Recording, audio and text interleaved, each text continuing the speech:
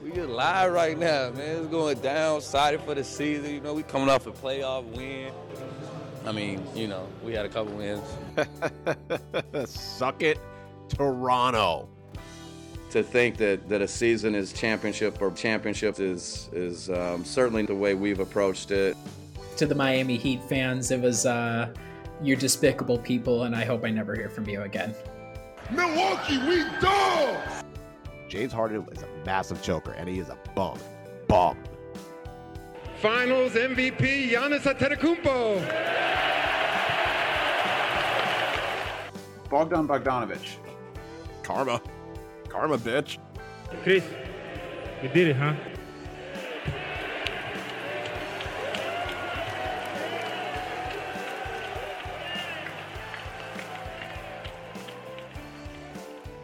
Hello, and welcome to episode 121 of the Brew Hoop Podcast.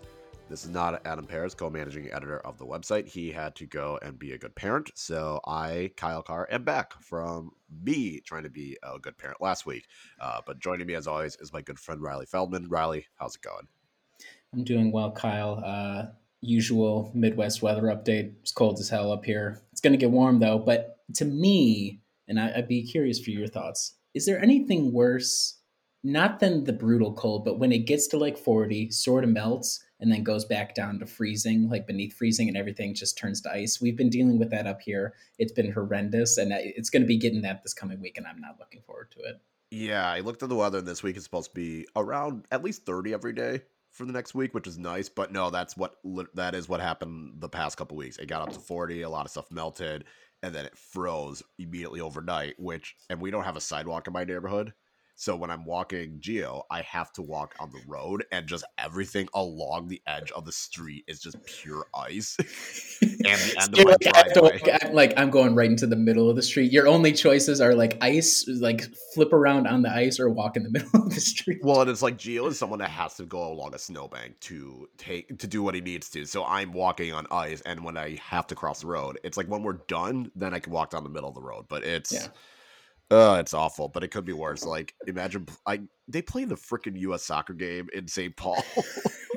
Like single digit. I think it was like at one point it was 1 degree. It was really, yes. I drive past. Is it Allianz Field? Is that what it's called? So I drive past it every day on my commute back and forth from St. Paul to Minneapolis. The night of, I was like, why is like the like red, white, and blue going around because I had no idea they were playing or whatever. And then I found out days later, I was like, are they insane? It was like -10 with the wind chill, and they who like authorized them playing that game then in January? Like somebody had the to U.S. have made a Soccer mistake, Federation was like, oh, we're gonna try and have home field advantage by putting it in St. Paul in February, which it worked. The U.S. won, and like 200 players like had to be treated with hypothermia. So like, congrats. It was just very strange. I was like, I thought they were just working on like the lighting system at the arena. I was like, oh, okay, they're just like testing it out. And then I found out there was a God's honest game going on that night, which is amazing. So shout out to U.S. Soccer Federation. Good choice. Great choice. Great choice. That was ridiculous. Like I was like, even in Madison when it was like 5 degrees warm, I was like, this is awful. I don't want to be out here, like let alone playing. Yeah, I couldn't imagine. Like for all the players at home, or like all the American players, it's not like American football where the guys are somewhat used to like, okay, we play in Green Bay most weeks. Like you get kind of used to it. Like these guys are all over the place, and then they all come together and they play like this one-off game. Like how much of a home field advantage is it when like all these dudes, how many of them were really located in Minnesota or the upper Midwest to be used to this sort of stuff? Well, that's what I was thinking. I was like, most of these guys, like some play in Spain, some play in Italy, some play in like Mexico. Like this is not the advantage you think, but whatever. I guess fine. Good on them. But one player that will also get a chance to not have to travel somewhere in the cold is Jrue Holiday. The All-Star reserves were announced this past week. Jrue Holiday did not make it. Slightly surprising considering I think we all thought he would have been the second buck to make it. But Chris Middleton was able to get selected. He was in the All-Star reserve. So he made it along with a bunch of other people that probably didn't deserve it, aka James Harden, Jimmy Butler. But Chris Middleton surprisingly made it, but I also looked at the stats and was thinking maybe it's just something, who knows, his stats are down, it felt like. He's averaging 19.5 points per game on 42% shooting from the floor and just under 38% from three. He has 5.6 rebounds and 5.3 assists. So stat wise, it's not too bad at least, but still feels though, Riley, like maybe he shouldn't have made it. I don't know what your thoughts are on that are. I was totally surprised because it wasn't even on my radar of him making it. Just because I had thought he had like either missed too many games. He's only played 42. It's not like he's missed like half the games or anything like that. So that wasn't an issue. But I figured with his scoring down a little bit, and it just seemed like he had only really come on in the past month or two. I wasn't sure how much the coaches were going to weigh that when choosing reserves. Now, to be fair to him, he did get, I think, snubbed last year. He averaged like 20.4 points a game, which was just slightly under the year before. He had good splits, things like that. So I thought that was a snub. So maybe we made up for it a little bit this year. But yeah, I don't know. I was shocked when it came through. I was like, holy crap. And to be fair, I haven't been keeping close track of the rest of the East. The only other guy when I was looking around that would have been like a really big miss would have been like LaMelo Ball, who has played 5 more games than Chris, and it has like slightly better averages in both rebounds and assists. And like Charlotte's, they're now in the play-in, but everybody's so close in the East that being in the play-in is now like, wow, you're like a really crappy team. They've been like decent for them. So I thought the coaches would reward good progress from Charlotte instead, but it looks like they were like, look, we'll give Chris, he has like a good reputation. Maybe this like goes into the guys who have a good reputation is like, oh, he's tough to game plan against. Let's, give him another nod, these things like that. So I was surprised, but when you look at it, maybe it's not that shocking. I probably still would have gone with Drew, but I understand if they're like, let's give Chris one more shout out here at the end. Yeah, and I mean, like, with the guards, I think the guard pool was also deeper. Obviously, like I said, LaMelo Ball not making it was probably a high indicator, but like Darius Garland got it, which I think he deserved it. 19 points, 8 assists. Cleveland does deserve an All-Star. Like the balance is individual performance and then which teams deserve an All-Star. I think Cleveland for sure deserves an All-Star, so that makes sense. And the Bulls getting Zach LaVine. Right, that's fine as well. That makes Jason sense. Tatum, if he's a guard, like he's averaging almost 26 points, sure. Fred VanVleet, I think, is quiet. Like, I've seen people like argue against it, but I can see it just because like he's still having a good performance. Like he's having a good season, like 21 points and 7 assists. Like that's pretty good. Yeah, and I think he's leading the league in minutes played per game. Like he is carrying, he's gutting Toronto. it out. Yeah, he is carrying Toronto like it's none other. Like I don't like James Harden, but stat wise, it's like okay, fine. Like fine. Like what's Jimmy Butler doing here though? Let's get to he played less games than Chris. He's only played 35 games.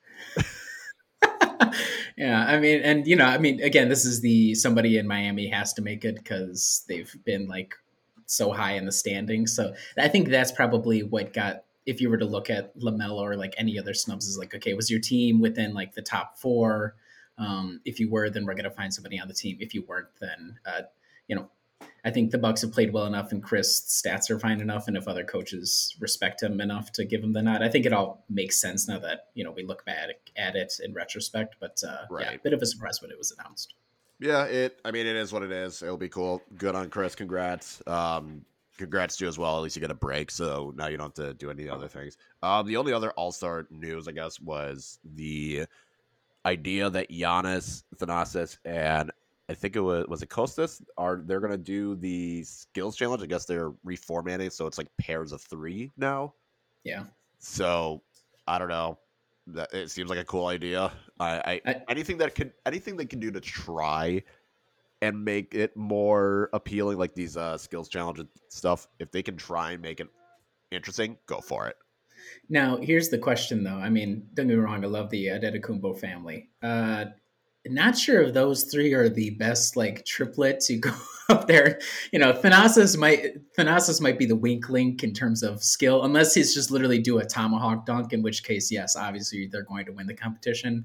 But like Giannis he doesn't have like the passing. Obviously he's a great passer and dribbler, but it's not the same as like being a guard who can do that. And Thanasis does not have a lot of skill. So I'm just, it'll be a lot of fun, but I am not, the betting favorite is not going to be the Antetokounmpo family in terms of winning the whole thing. I want want to watch just to see like how it will work, who's going to do what, because I feel like Costas also isn't that good. I think he's just a tall, skinnier, and less aggressive version of Thanasis. So which one of those is going to do the pass against Jan? Who's going to do the shooting? That's what I'm curious about.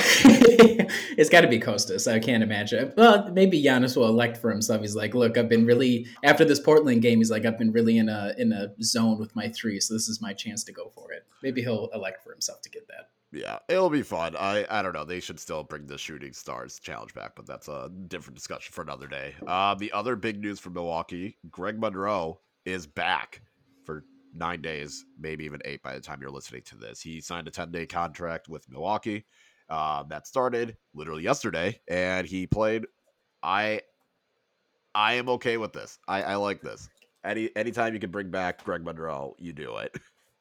I agree. And the thing about Greg Monroe was when he was first signed to the Timberwolves, this was before the Bucks had, I think it was like around the time they had Boogie or whatever. It was like, oh man, I didn't know Greg Monroe was out there available. And to bring him back, the key is like, can you be a guy who you don't have to score at all? You don't have to, really, that's not absolutely unnecessary if you're Greg Monroe. The key is, can you be a defensive guy who is a slight improvement over DeMarcus Cousins? I didn't watch any of Greg Monroe's games when he was with the Timberwolves. More so, it looks like what you have to do is just box out and have a little bit of foot speed. He has no lift whatsoever. He's like very DeMarcus Cousins-esque with his lift. If the Portland game is any sort of indication, it's just more so guy who knows the franchise. He's not going to be looking for a shot anymore because he's on his way out in his career. So it's like, can you play some defense? I don't know, like looking around at other names, he seems like as solid a 10-day guy as possible. You can sign a guy to 2 10 days, so he might be here for 20 days to help bridge that gap between we need somebody to help absorb some center minutes for Giannis and Bobby. And Brooke is gradually moving his way back into like health here, which we'll talk about in a minute. So of all the options out here, fine by me. One could be like, oh, Bucks are being too sentimental, but if you're not going to have particular guys available, I think this is as solid of a pickup as you can. Yeah, and I mean, it's someone that, you know, he never had much lift anyway, even in his first stint in Milwaukee, so it's not like he had it. But I think it's good. I think Mitchell mentioned in the extended recap from the Trailblazers game, you know, it's someone that is a traditional 5 that can take away Giannis having to play minutes at the 5. I think that's kind of the key aspect of it. You know, obviously Bobby being a starting center, you can bring in Monroe. You don't have to have Giannis play extended 5 minutes, especially against someone like Yusuf Nurkic, which I mean, Giannis probably can hold his own. Like, I have no doubt about that. But you don't have to worry about it. You don't have to put him through that. So I think that's kind of the key area is you're still getting a legitimate center that can, you know, have that body. And yes, DeMarcus Cousins was definitely filling that void. But I think Greg Monroe defensively probably still offers a little bit more. I think offensively it's going to be interesting because he was someone that really did live more on that low block. And Giannis definitely did what he can to get him going. But I think it's just going to be nice in that aspect. And who knows where this is going, because maybe this is just, okay, we know Brooke is coming back soon and we just need to have a filler in the meantime. Or maybe it's, let's just see what's there. And worst case scenario, like best case scenario, you could give him the 15th roster spot. Worst case scenario, after the possible 20 days, you just go back to square one, and then the buyout market, you see what's out there. So I have no issue with it. It'll be interesting to see though how they go about, because it seems like he's going to play. Like he's going to get, you know, probably somewhere between 10 and 20 minutes a game. Yeah, I'm looking at it here. So let's say he signs 2 10 days, right? So the trade deadline is next Thursday, the 10th. His first 10 day will get him past that to, I think, the 15th.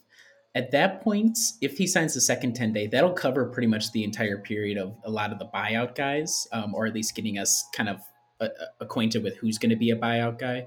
So I think that works out not only from he fills a specific role. I think it'll be interesting in some of the bench lineups when Giannis isn't out there, how that works. I think the spacing, this is the issue his first time here when Giannis started to emerge, was like the spacing when Greg and Giannis is out there is pretty horrendous. Like at least DeMarcus could space the floor in theory.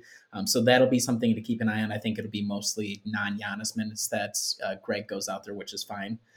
And then if you sign him to a second 10-day, if you don't trade anybody at the trade deadline, then you have an idea for that 15th roster spot. He fills it for the moment, but then if somebody becomes available that you like, Greg can obviously go. But if nothing ends up lining up, you have a center who you're pretty comfortable with. You'll get a good idea over the next 2 or 3 weeks of how he fits. So I think everything about the process here makes sense. Yes, I doubt it was like a sentimental pick. I think John Horst traded, like, one of his first moves was to trade Greg. So John Horst has no sentimentality about Greg necessarily, but a big body who has performed okay at other teams this season, and obviously will be much more acquainted to his lesser role. I think it's all good all the way around.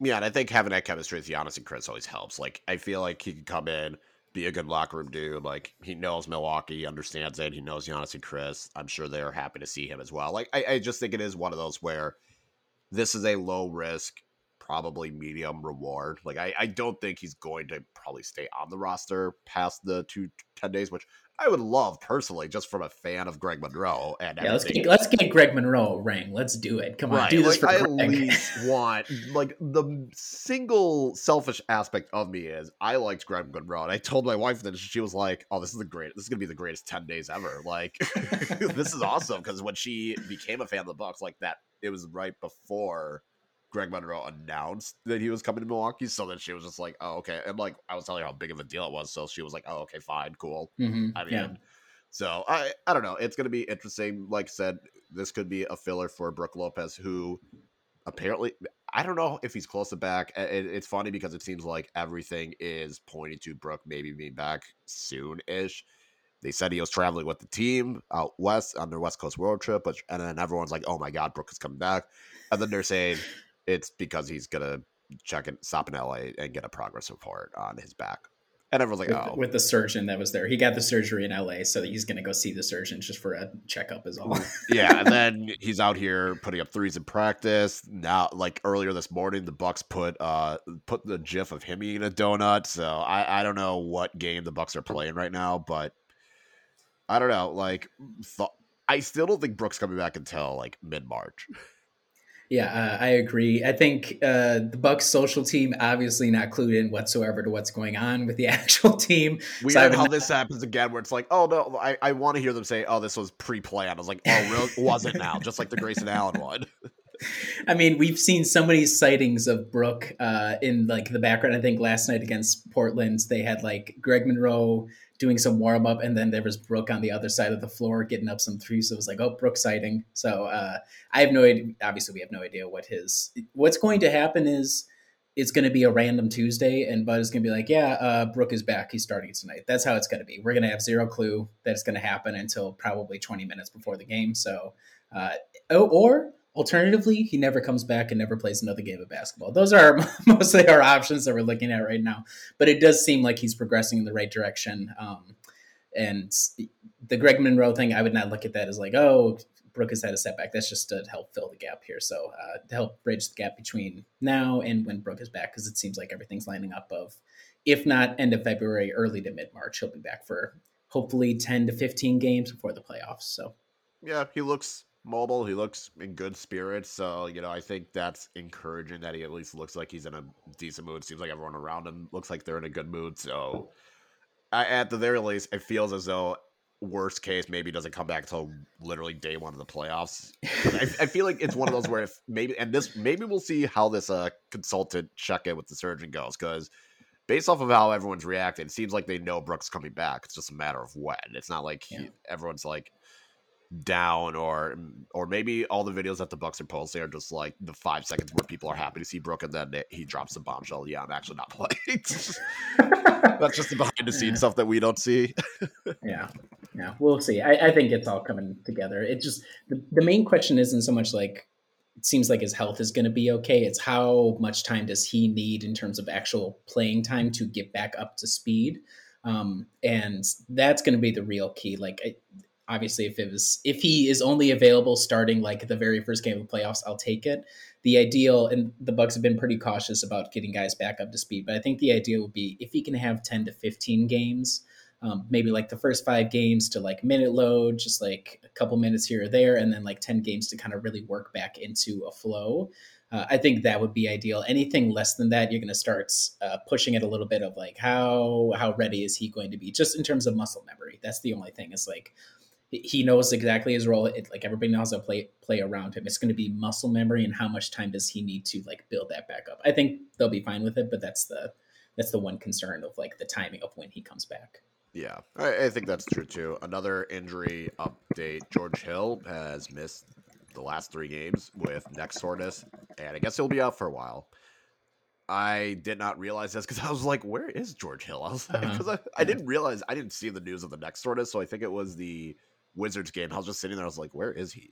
Like, why is he not playing? What? Why are we running Dante at point guard?" I'm confused, but there you go. So I don't know. I don't have much thoughts on this. Riley, what are yours? I think it's a DNP old. Those are what that are. He might have like tweaked his neck, and they're like, I think there's not that many games left for the All-Star break. I know Lisa was saying on the broadcast that Coach Bud mentioned that he's been out. He's going to be out for a couple of days and might be miss, not like a ton of games, but a couple of games just as they like rehab it or whatever. So I think it's literally just DNP old, and let him have a break up into the All-Star break to get ready for the final push home. So that's what I would guess that is. Yeah, that's fair, because I think they have like 6 games left before the All-Star break, not much.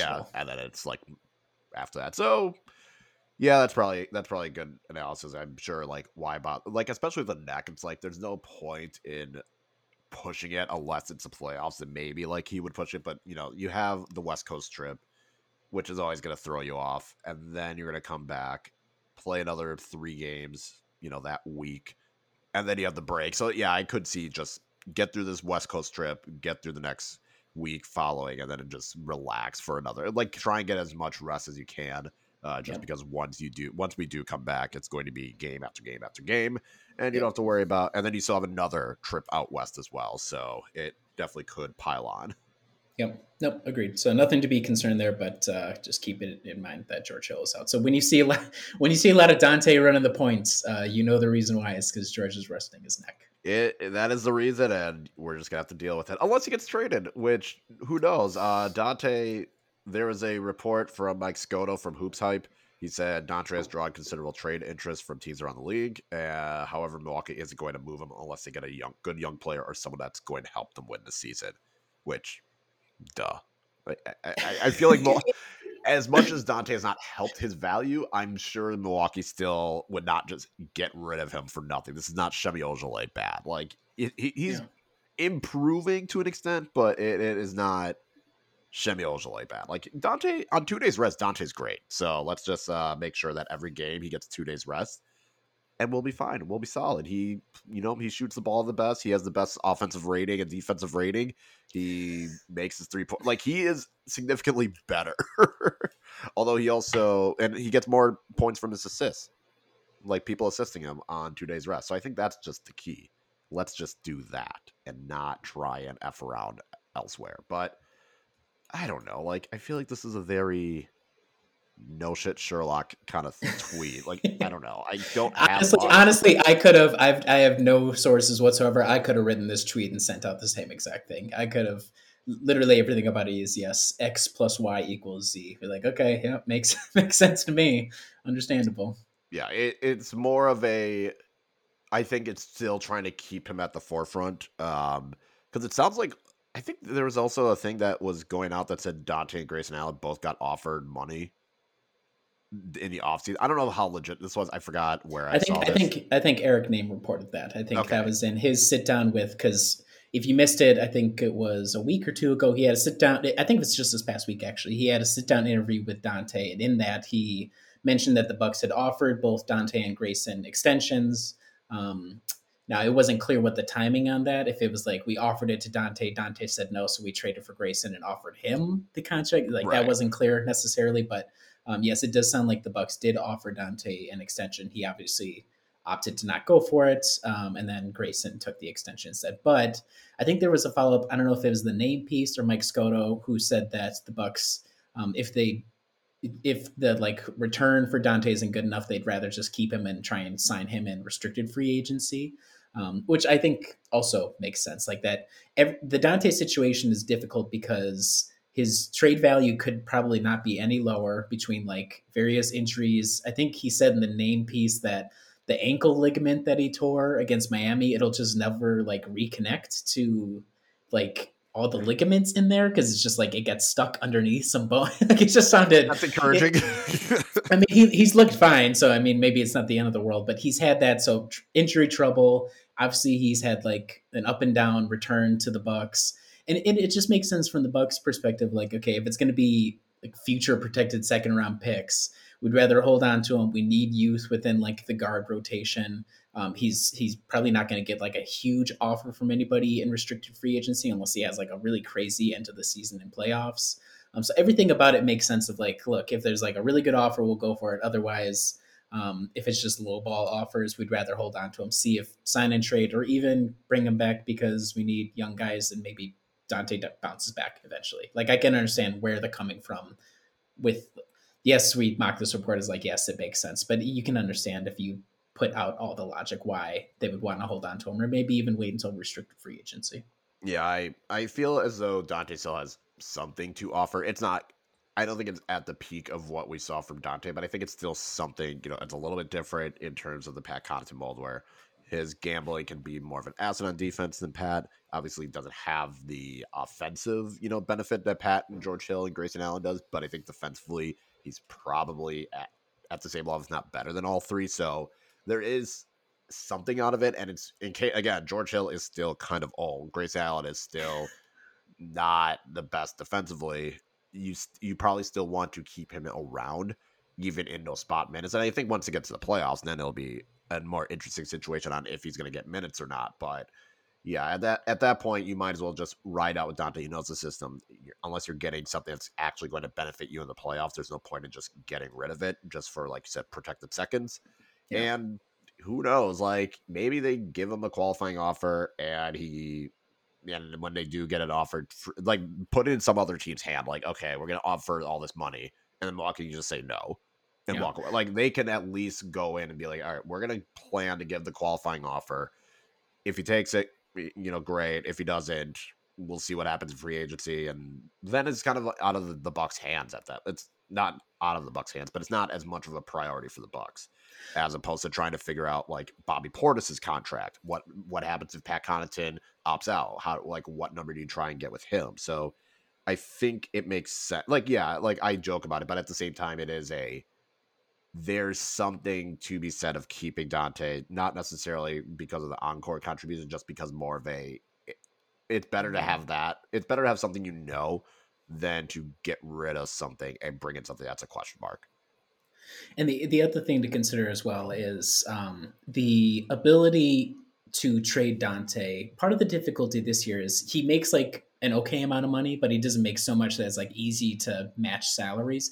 If he gets an offer of, let's just say it's like $7 or $8 million a year or something from some other team, and we end up matching that, that's a $7 to $8 million contract that we could potentially then trade into the future, especially if Dante recoups some value.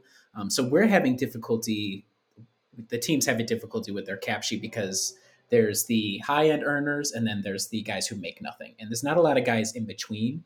And Dante could be one of those guys where he's sort of in the in between. He could be even more so if he makes a little bit more money, but it's not so much as like, what's his face? John Hollinger's like predictive engine who guessed that Dante was going to get like 20 million a year or something. Good Lord.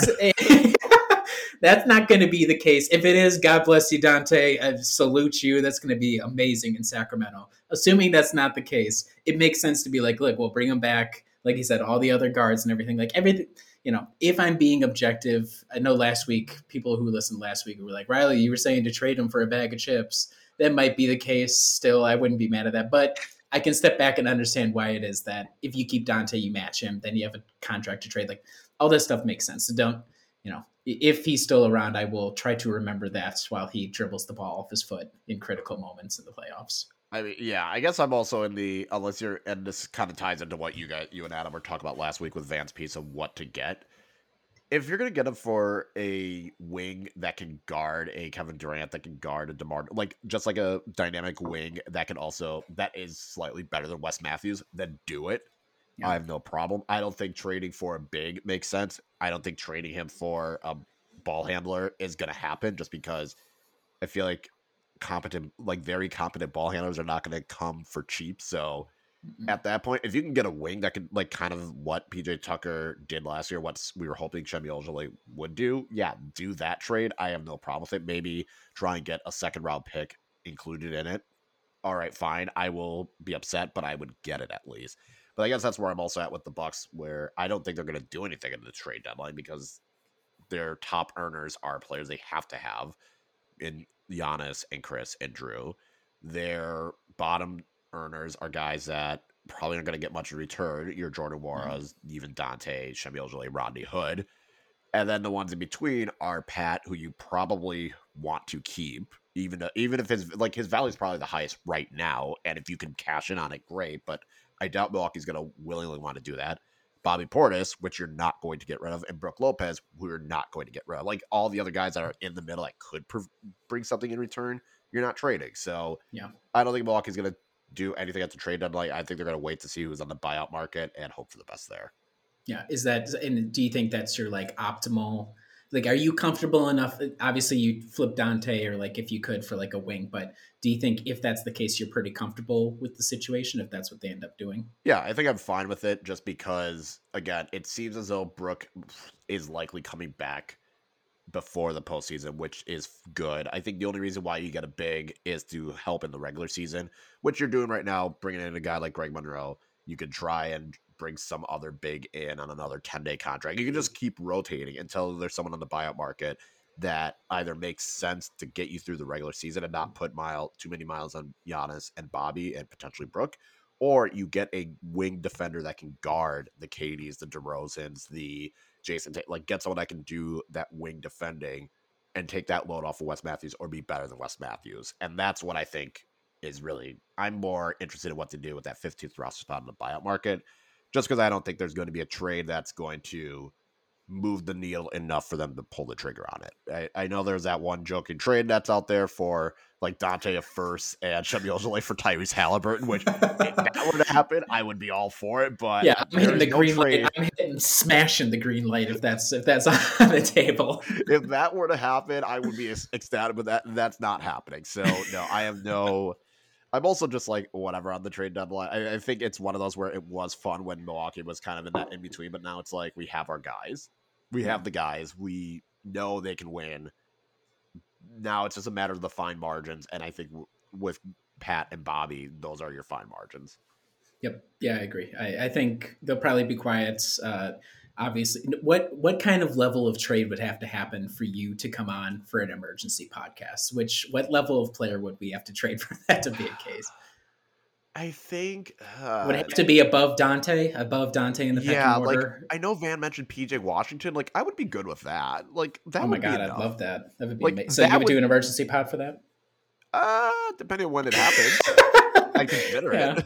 Yeah, if it happens at like 2 p.m. on Thursday, like maybe I'll do it later that night. Sure. Okay. All right. But it's not going to be we're going to all log on from work. I'm going to have to call in from the bathroom at my corporate I am office. too busy to do that. If I did that, everyone would be like, okay, no. Then that's when everything hits the fan at work. No, I would say like a PJ Washington esque kind of dude. And maybe, I can't think, like PJ Washington was like, I saw that, I was like, oh, that'd be great. I don't know if he's available, but that's the point. Like I don't even know who would be available realistically that would make me want to consider it, because I don't want to waste my time. It's like the draft now. I don't want to waste my time on it. Yeah, I'll say this much: if we do get Tyrese Halliburton for some reason for Dante and a 2045 future first round pick, I will call in from the restroom at my office, and we will do that I will do that one. I will be more likely to do emergency pod during work. Okay, well, keep an eye out, listeners, for an emergency podcast in case something crazy happens. But I doubt anything's going to happen. We haven't heard a whole bunch, so look forward to that. Good times. Yeah, and I guess we can talk about these games. Denver game was an absolute mess. I forgot to add the Denver game. Yeah, I think so bad of a mess that I didn't. I stopped watching after the third quarter. Like halfway through the third quarter, I was like, you know what? I'm going to play the new Pokemon game. I'm walking away.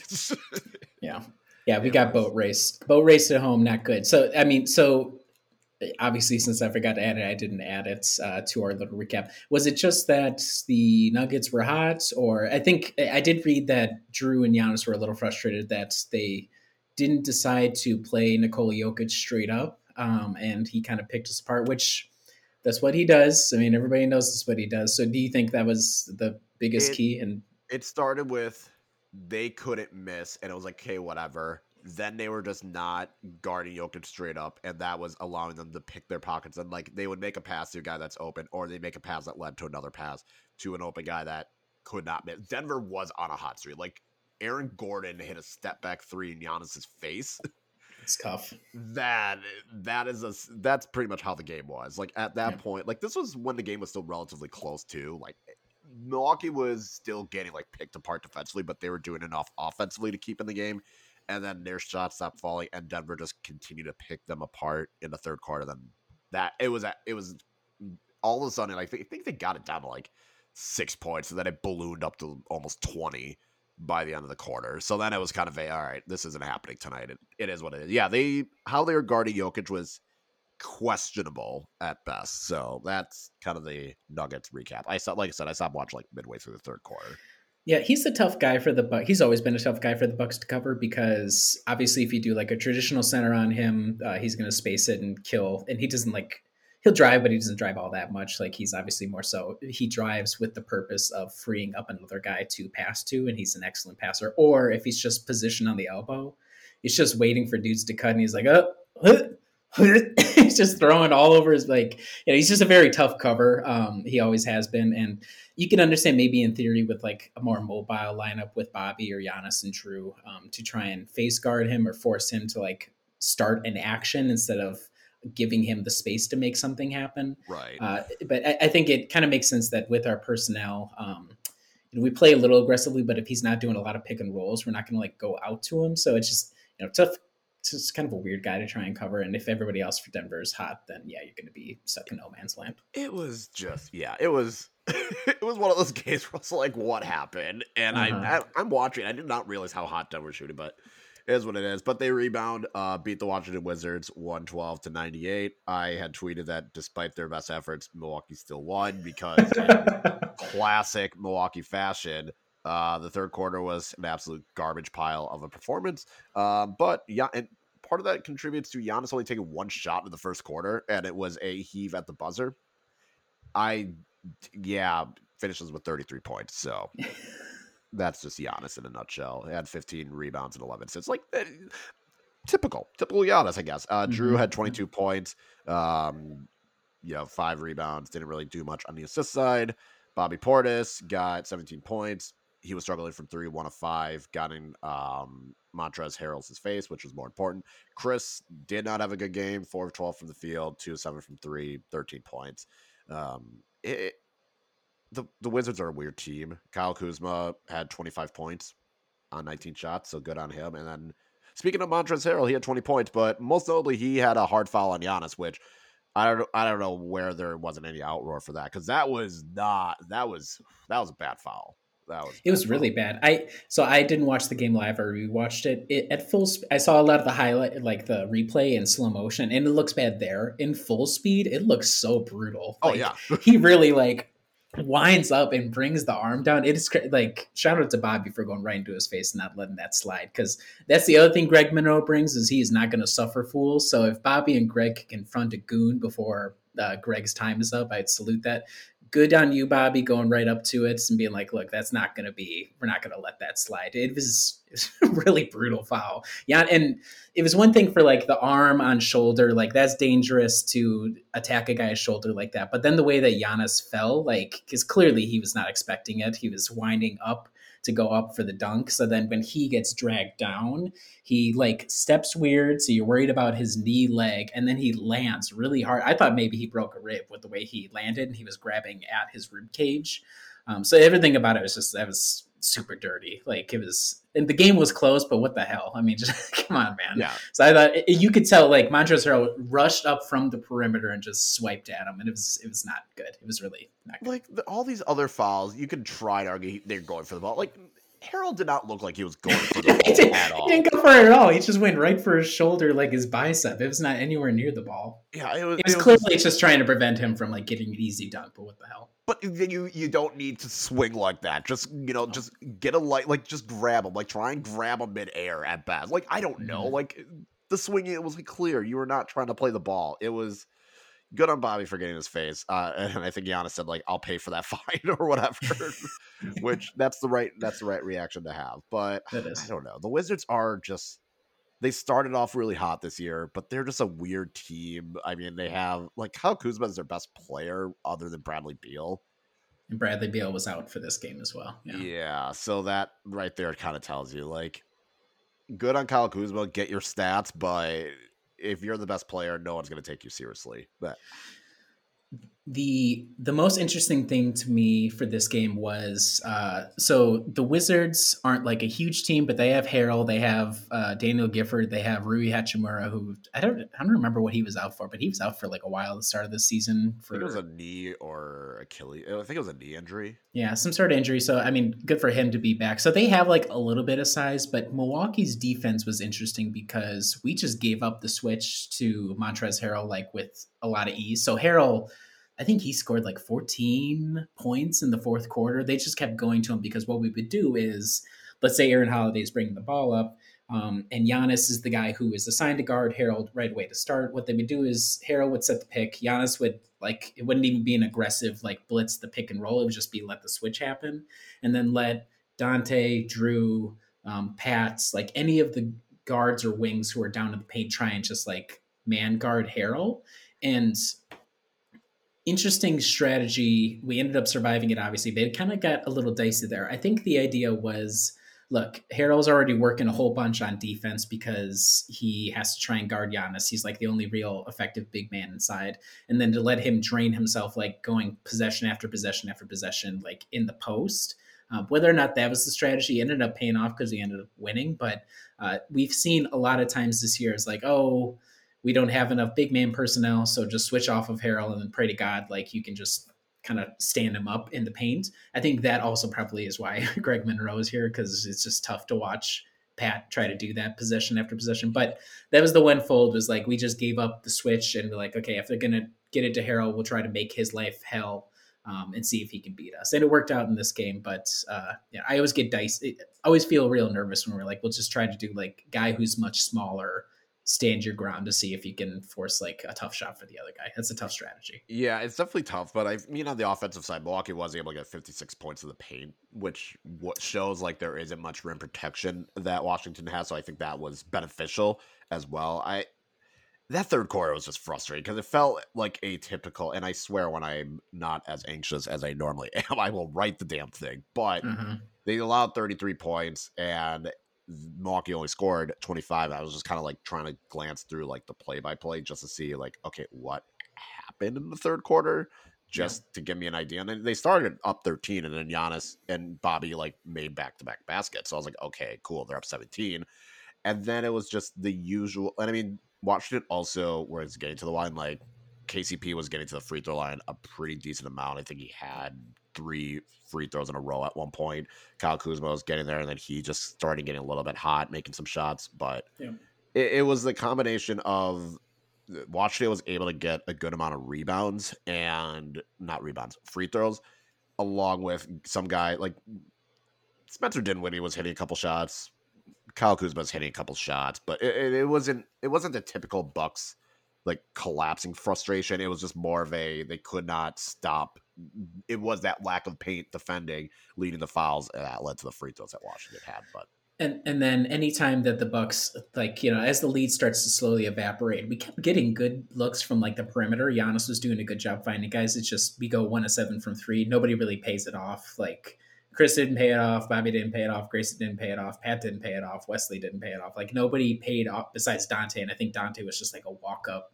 I'm going to decide to take a heat check 3 for some reason. It was not by design. I think it was I'm open, I'm shooting. It was a Jordan Moore-esque shot. But like, so the process was fine. It's just that the results, and this is, one of the concerns you could talk about with the Bucks is like, our 3-point shooting is as here today, gone tomorrow as any team in the league, maybe one of the worst in the league. So in a quarter like this, where the process keeps making sense, but you can't pay it off to help staunch the bleeding. I think I'll be curious when you do write the third quarter piece to look at like how bad does the 3-point shooting drop from like our averages. What are the minute distribution? But I think in this game, that was a big thing, was the 3-point shooting. It just evaporated. It wasn't even all that great in the first half, but it just did not exist in the third quarter, especially. Yeah, that's true. And I think Giannis also, but once it got to the third quarter and Milwaukee's only up 5, then Giannis just plays the whole fourth quarter and decides. He takes over. He's like, I'm going to just do it. And like we were saying, there's not the size for Washington to be able to stop him. So it's like, it's not that it was easy, but he was able to get at the basket pretty consistently without too much interference in the way. Yeah. Otherwise, that's pretty much it for the Wizards game. Then they had a couple days off, and I was like, wow, this is a long break. I forgot they went out west. First stop over in Portland, where Milwaukee pretty easily wins this game against the Trailblazers, 137-108. Every buck that was available played, and got a decent amount of minutes too. So this was a coast-to-coast boat race, good victory. The Bucks did well in the third quarter, which when it got to halftime, I was like, all right, here we go. We were up like 17, like 14. I think we were up 14 at the half, and it was like, okay, let's see how far they can blow this third quarter. How are we going to mess this up? And then they scored 37 points. Got 21, and they only allowed 21, so that was pretty good. Giannis had 29 points. He was 29 points, 9 rebounds, 6 assists. Bobby Portis was on fire, could not miss. He had 30 points, 11 to 13 from the floor, which included 6 of 8 from 3. I mean, that was kind of the most notable. Chris Middleton, 14 points, 13 shots, so he wasn't great. Drew Holiday only took 4 shots, only played 27 minutes. It was kind of Dante had an okay-ish game, 10 points. Like, it was a very simple way that Milwaukee was able to win against a Blazers team that is not tanking completely, but definitely not trying. Tony Snell had a couple They should be tanking. They should be tanking. I think this is their way of like slowly going to tanking. Like Tony Snell hit a couple threes, but CJ McCollum was 1 of 8 from 3. He definitely struggled. Like there's just not much there. Like Anthony Simmons took 13 threes. There's just not a lot there for Portland. Ben McLemore is their lead guy off the bench. Yeah, it's just a simple case of, I mean, the Trailblazers were never good defensively, but normally they had the offense to make up for that. In this case, they just didn't have anything to stop Giannis and Bobby. And even Greg Monroe, he got blocked a few times, but Greg Monroe still able to get like 6 points on 6 rebounds in 15 minutes. So I feel like there's not much to take for this game other than when Bobby is shooting this well. I mean, Giannis started the game 3 of 3 from 3. Mm-hmm. It was that kind of game where Giannis came out hot, shooting 3. Milwaukee shot 46% from 3-pointers, 23 of 50. So Milwaukee couldn't miss. Portland can't defend. And that's, I feel like, all there is to it. I don't know. I feel like there isn't much more to that. No, Portland took the don't guard Giannis on the perimeter thing to another level where they literally, like, all 5 guys turned their back on him. And to his credit, he sunk all 3 of the first threes, and they were beauties too. Like he got a corner 3. I'm not sure if I've ever witnessed a Giannis corner, and it looked really good too. Yeah. It was a really slick move, and I was like, I remember demanding a couple weeks ago, like, if we're just gonna play yakety sax ball, let's just have Giannis shoot from the corner just to see if he can nail a couple threes from there. So once that started happening, I think Bobby, 2 of his like other field goals, his foot was right on the line. So he should have gone like 8 of 10 from 3. He had an amazing game. Good for him. Yes. So like the size differential for Portland was the main issue for them. And like Yusuf Nurkic, he's their one big guy, and he's suffered every injury under the sun that you can. It's amazing that he's still playing. He tried to like mean mug Giannis to start the game, which to me it's a poor decision, but whatever you want to do, guy. And everybody else like played okay. Like once we got up to like a 15 or 17 point lead just to start the game, it was like, okay, this is going to be pretty quickly a wrap. And it was. I thought for a second the Lindell Wigginton, Greg Monroe, Dante, Jordan Nwora, and Wesley lineup was going to blow our like 17 point lead, but they held on. Good for them. And even Shemi Ojeleye made 2 threes. So. God bless. We really kicked the hell out of the Trailblazers. Yeah, I really just don't know like what I could come up with. Like watching that game, it was Thank you for making this easy on the late nights. This is what I need for the West Coast road trip. Keep Yeah, everything simple. Keep the game yeah, like if you want to end the game before like midnight or even 11 p.m. Fine by me. yeah. I don't know. Was there anything from Greg Monroe in particular, since he was the new guy, that you noticed that was like good thing, bad thing? He got blocked a lot of times, like 3 times by guys who are quite a bit smaller than him. So a little concerned there. I liked his very first offensive possession. He checks in. The crowd roars, obviously, because everybody loves the Greg Monroe story. And Giannis immediately like gets the ball and dumps it off to him in the paint, and Greg cooks and gets blocked. But it was a good decision. I'm glad Giannis was like, I'm gonna give it up to my guy here to see what he's got. So shout out to you, Giannis, for boosting Greg Monroe. But was there anything from Greg in particular, notable? I remember the very first Cousins game was like, wow, this guy is like way better than I expected. Greg Monroe, scale of 1 to 10, or like 1 to 5, how did he do? I'd say 2.5. Like he wasn't bad. He did what he needed to. He was getting the rebounds. He was boxing out dudes. He got his normal baskets. Disappointed at the lack of and one shouts. And maybe that's because I was listening a little bit quieter because it was late at night and I want to wake anyone else up in the house. But he never was, like I said, he was never a vertical person, but it's like definitely showing he's not a vertical person. But when he picked that lot, when he just like swiped and got that steal, I was like, oh, okay, yep. There it is. And he made great decisions in transition too. He like started leading the attack and then he held up, he passed it to Chris, who swung it to Pat for a 3. Like, okay, here you go, Greg. I love the decision making. So there were some highlights for sure. Yeah, I think he was fine. I don't expect him to be what he was when he was first in Milwaukee, but I think his ability, and I think what will be nice is he still has the post moves. I think 2 of those. I think one of the blocks was like straight up, but like I think one was from behind, and another was just like an off, like kind of like a. There was one where there was like 4 defenders all around him, and he was just trying to get the putback. So yeah, it was a tough spot. Yeah, like one was definitely a putback. One was from behind, and I think only one was straight up. Like he does. It is what it is. I would say it's fine. It's Greg Monroe. I will be happy about it, but I don't think there's anything significant with it. I think it's he's primarily going to be there to bully dudes down low, maybe get some free throws, and not be a complete negative on defense. Yeah, which is fine. I agree. Yeah, I think it's nice to have a guy who has like a traditional post game, just because that's a different look on offense. Just to give other guys like a breather for a possession or two, if you want to like Greg Cook. And I mean, he's a decent passer from the post as well. Yeah. Yeah, I mean, all things considered, for the fact that he had signed like 24 hours previously and just showed up, I thought pretty decent overall. So we'll see. I know we played the Clippers tonight, the Lakers.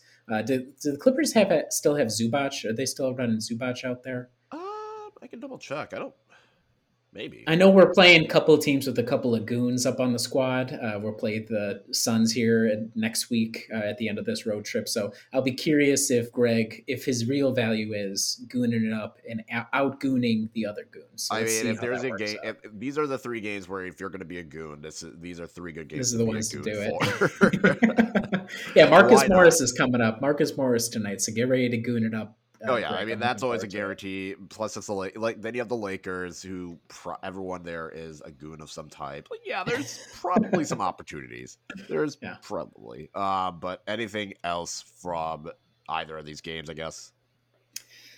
Now, at the top of my head, good to get back on the winning streak. Like you said, the perfect Trailblazers game because they get it done. Giannis has an amazing stat line in 25 minutes, which will need like an easy night off when we're going to have the Clippers tonight on a back-to-back and then Lakers later this week and then the Suns at the start of next week. So I think perfect way to start the road trip and then good way to get up the Schneid. A little too close for comfort against the Wizards, but we blew it open at the end, so that's what matters.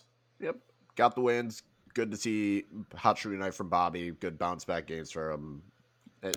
They did enough. Like Chris Middleton was not great, but he did what he needed to. So we are going to take a quick break, and when we come back, we will head to our miscellaneous topics. So stay tuned.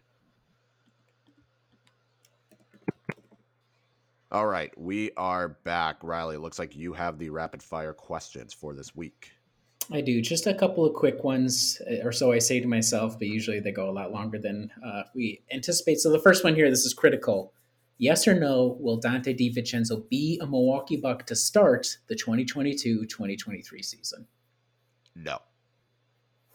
I think he gets a contract that Milwaukee will look, and even though Milwaukee will want it, I think the contract will be slightly too high, and they'll prioritize keeping Pat and Bobby, and there won't be enough salary, and they're going to want to save taxes wise. So, yeah, I'm going Okay, to say no. fair enough. Are you a tea guy? If yes, what kind of tea do you like? If no, why not? I do drink too. Yeah, it was funny because this morning I had some Earl Grey earlier. So I do like Earl Grey. I think I'm more of a green tea kind of person. I green or mint because it's a nice caffeine substitute for coffee on the Hmm. weekends, especially when I just don't have time to make get a French press going. If I had a drip coffee, maybe I would change, but I normally do French press. I think if I had more, it's a nice option. I do like tea. I know my parents growing up always drank teas as well, so I like it. It's not my first go to in terms of like a caffeine boost, but it is a nice, I want a hot drink. Yeah. Or, when it gets colder, like it'll be nice to get a raspberry tea or like a mint tea going and have it in the summer. Yeah, I agree. Do you do bag exclusively, or do you do any loose leaf at all? We've done loose leaf for mint. We'll do like for mint. We'll definitely. It's got to be like from like the mint leaves have to be there, but everything else Yeah. is probably bag. Yeah, we're mostly the same. I like going to the tea shops just to look at like all the varieties because it is pretty crazy how many different kinds Yeah, of teas they have there. I agree, it is a nice change of pace. The herbal teas, like some winter teas with like the right spices, that or like it the is quite sleepy. the. There's like a sleepy time tea that was Yeah. always my go-to when I was younger. That Yes. was helpful. Yes, I love it. Yeah, I'm also a tea guy. Probably a little bit less than I used to be, but I had some chai this morning. It was pretty good. So shout out to tea. Okay, this is critical. I think every Bucks fan of a certain age, and by a certain age I mean have been watching since like 2010, knows where were you when you heard that Greg Monroe signed with the Bucks for the first time, the first free agency selection? Because I think everybody remembers where they were when that news came across. Yes, I was at work. Yeah. Me too. Because it was like 2 o'clock or something. It was It was like like, yeah, it early was like afternoon. early afternoon on a weekday, and I was like, wait, what? It was too, yeah, I was at work and I was on my lunch break, so I missed it initially because Yeah. I couldn't have my phone when I was working. So when I got on my lunch, I was able to look at it, and I was just like, wait, oh, holy crap! And I Hmm. definitely remember seeing that. I was getting excited. I was trying to, and all my friends were like, okay, because most of my friends don't care about the Bucks as much as I do. So for me, so like that was my outlet. And then when I like listened to Locked On Bucks, like immediately after, I remember getting very excited about it. But yes, I was at work on a lunch, and like I took a lunch break to see the news. Yeah, I was also at work. I was working as a summertime janitor at that time, and I remember the news came across. We were cleaning the superintendent's office. We were cleaning up that carpet, getting in there, and we all stopped and were like, "Holy crap!" And me and my brother were like big Bucks fans, but everybody else is sort of like typical like, "Oh, the Bucks are like okay," but everybody else. They were sort of like my age, me and my brother's age, but they were pretty excited about it. So it did feel like It the felt like a signing big didn't. deal. It did. I think it was ultimately like to be. It was Greg Monroe, but at the time, like he was one of the premier free agents, and we snagged him over like the Knicks, and there was one other team that we were able to beat out Yeah. for his signature. I can't remember who it was, but whoever it was like, wow, we beat out like the Knicks. The Milwaukee Bucks beat the Knicks. It did feel like it was the start of like a change in direction, which I mean, ultimately, you could say it kind of was. The more professionalization of the organization kind of started there, and has kept up throughout the Increased entire after period. that, yeah. Yeah. Okay. So the Winter Olympics just began, or the opening ceremony was the other night. Do you watch the Winter Olympics? And if you do you have a go-to sport that you enjoy watching? It's funny because like I sat there and thought about it, and I was like, I really don't care about mostly sports. Like I can get into like the Summer Olympics, like a handball. I will get into handball. I will get into Yeah. like a bunch of events like rowing. I will get into all that. Yeah. Winter Olympics, not so much. I am a big like figure skating. I will watch. Like that's probably the big one. Like hockey, if it's on, I'll watch it as well. Hockey's definitely one where it's like, yeah, I'll watch it. But I think figure skating, Emma is a big figure skating person, like fan, and so like when that's on, she tries to watch it. But this Olympics, I just completely forgot it started now. It just Yeah. came out of nowhere. Like I remember the last one in 2018. That one we spent nights like we would go and specifically watch, figure skating. But that's probably it. I don't mind speed skating. Like I don't mind it, but Some of the skiing is cool. It looks really like hardcore. I'm like, holy crap! The way that biathlon was weird. I was like, I could not like. It was one of those where I is didn't that the feel one where they shoot the rifle or yeah, whatever? they They like have go like and ski yeah. and get to a place and shoot the rifle. So I'm like, all right, that's kind of like interesting, but I just can't get into it because I feel like maybe it's because like ski, it just seems a lot slower. Even though hell of athletes, like these athletes are very impressive to do that, Mhm. especially in the cold. I'm not going to do it, but I can't. It's just like I can't watch it. Yeah, curling. We have a curling club like 3 Ugh. blocks away from us. So shout out to the curlers from Minnesota, Canada, the rest of this beautiful nation. Wisconsin, yeah. Wisconsin, respect. I've never seen a curling club until I moved over here to St. Paul, and it's literally just down the street. So shout Yeah, I out was to gonna the say I local knew curling I club. knew of that curling club. I know there is one in the Madison area or something, but I know there's. I just don't. You're not into it. It's I not doing it can't. for I you. just can't. Like I get like people get really excited for it. But like I don't. I just don't care. Yeah. Sterling has now grabbed the broom, and I think he sees them with the broom, so then he went and grabbed the broom and has been running around the house with it. So he might be into it. It does seem, I mean, much better than me. They're like slowly sliding, doing the. I mean, Yeah. it's a very particular. You definitely get the weirdo sports. I think I think it falls under the. I feel like I could do it myself, so therefore I don't take it You seriously don't enough. respect it, Right. Like all these Yeah. other ones, like the skiing, yeah, like the biathlon, like you got like cross country skiing, like snowboarding, speed skating, even luge and like toboggan, all those. Like you have to be. Like, I understand, like I cannot do that, so therefore I will give. But the it. difficulty with curling is it looks like every dude at my local grocery store Right. just showed up and you're like, let's rock. I honestly Like, feel like it's a bunch of people I went to high school with just drunkenly do it, and therefore I was like, no. yeah. All right. Well, shout out curling. My final question for you: don't consider roster need whatsoever. For you, who should be the next Bucks sentimental free agent signing? I am going with John Henson. I think John Henson would be a great addition just because it feels like his personality just is great. He's just a jokester. Hearing about his Chipotle runs would always it would just be fun to hear about it. So and I would say, and we saw he was becoming a 3-point shooter. We turned him. Bud turned him into a sharpshooter, into a sniper from 3, which is amazing. It was awesome. We need it. So, and I would just laugh if like there was a ESPN or like if he heard like Matt Barnes say something and then just like John Henson would just like fire off a tweet at Matt Barnes. I would that would be my next pick. Yeah, I kind of we're running low on dudes now that we've brought Greg back. We brought Brandon Jennings back. I think Monte Ellis is retired, and that would probably be a mistake anyhow. I don't know who my next one would be. Probably John Henson. He's like the most relevant. He always had like I remember he always did a thing every summer with fans where he would go out like fishing on Lake Michigan because I think he's a big fisherman. So shout out to John for being a man of the people, man of the Chipotle. Maybe like a crappy like Rashad Vaughn. I don't know. Are people sentimental about Rashad Vaughn? I think people are more sentimental about John Henson. I feel like Rashad Vaughn would be like I wonder how much he's matured. Like, yeah, it'd be an interesting one. What about Jabari? Nate Walters? Nate Walters, that'd be a good one. That'd be a good one. He came into the league with Giannis, and I think he's killing it in Israel right now. So shout out to you, Nate Walters. Jabari would definitely be an interesting one to see how people would react. Yeah, there's a couple of candidates now that I think about it. Thon, we could bring Thon. Oh God. I think Thon asking to be traded kind of ruined whatever. That soured it. People really were really pissed off about that. I don't know why. I was like, okay, whatever. I was moved on from Thon anyhow. This is a dumb idea, but okay. It was a dumb idea, but like you probably could have gotten a dumb.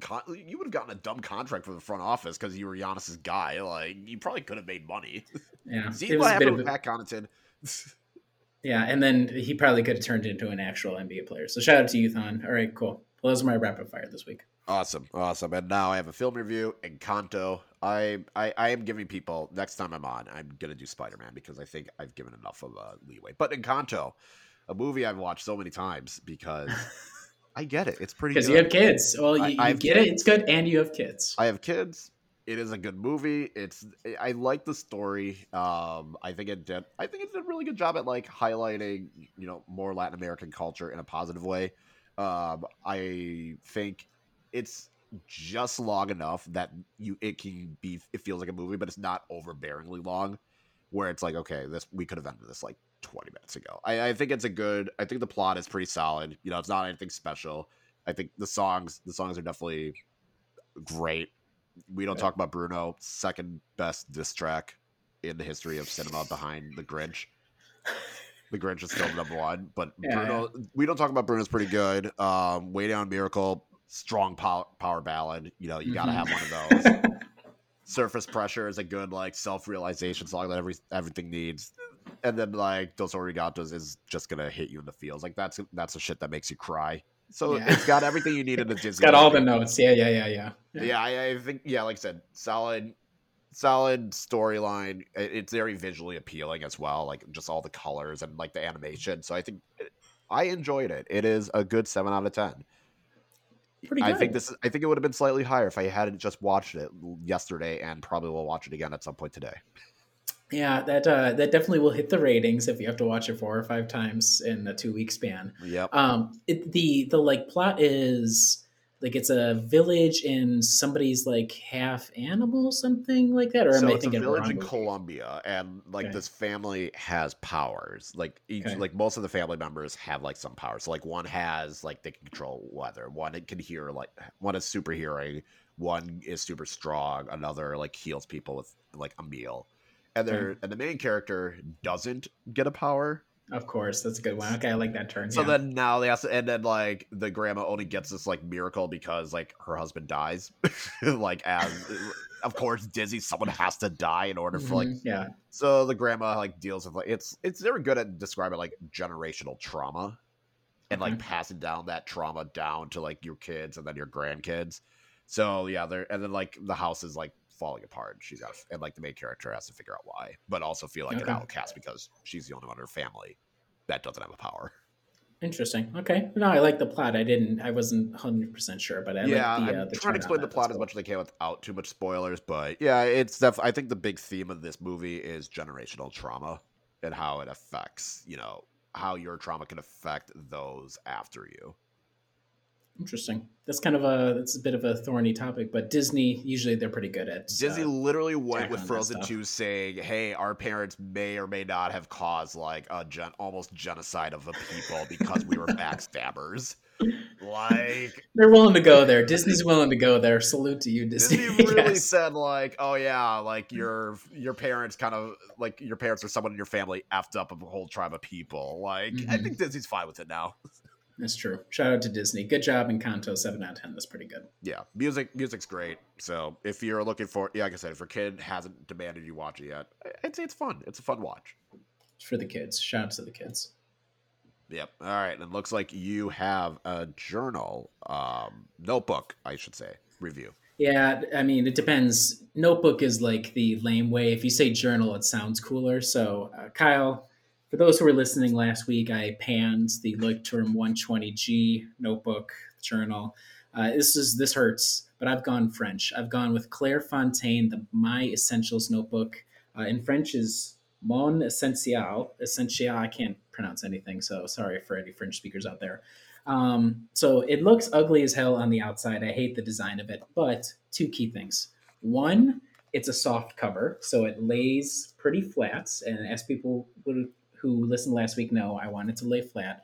And the lines on it are much like more spaced than your typical notebook. That's a pretty thick line. I'd have to find a like turn around with a line in it, but this is like pretty wide lining.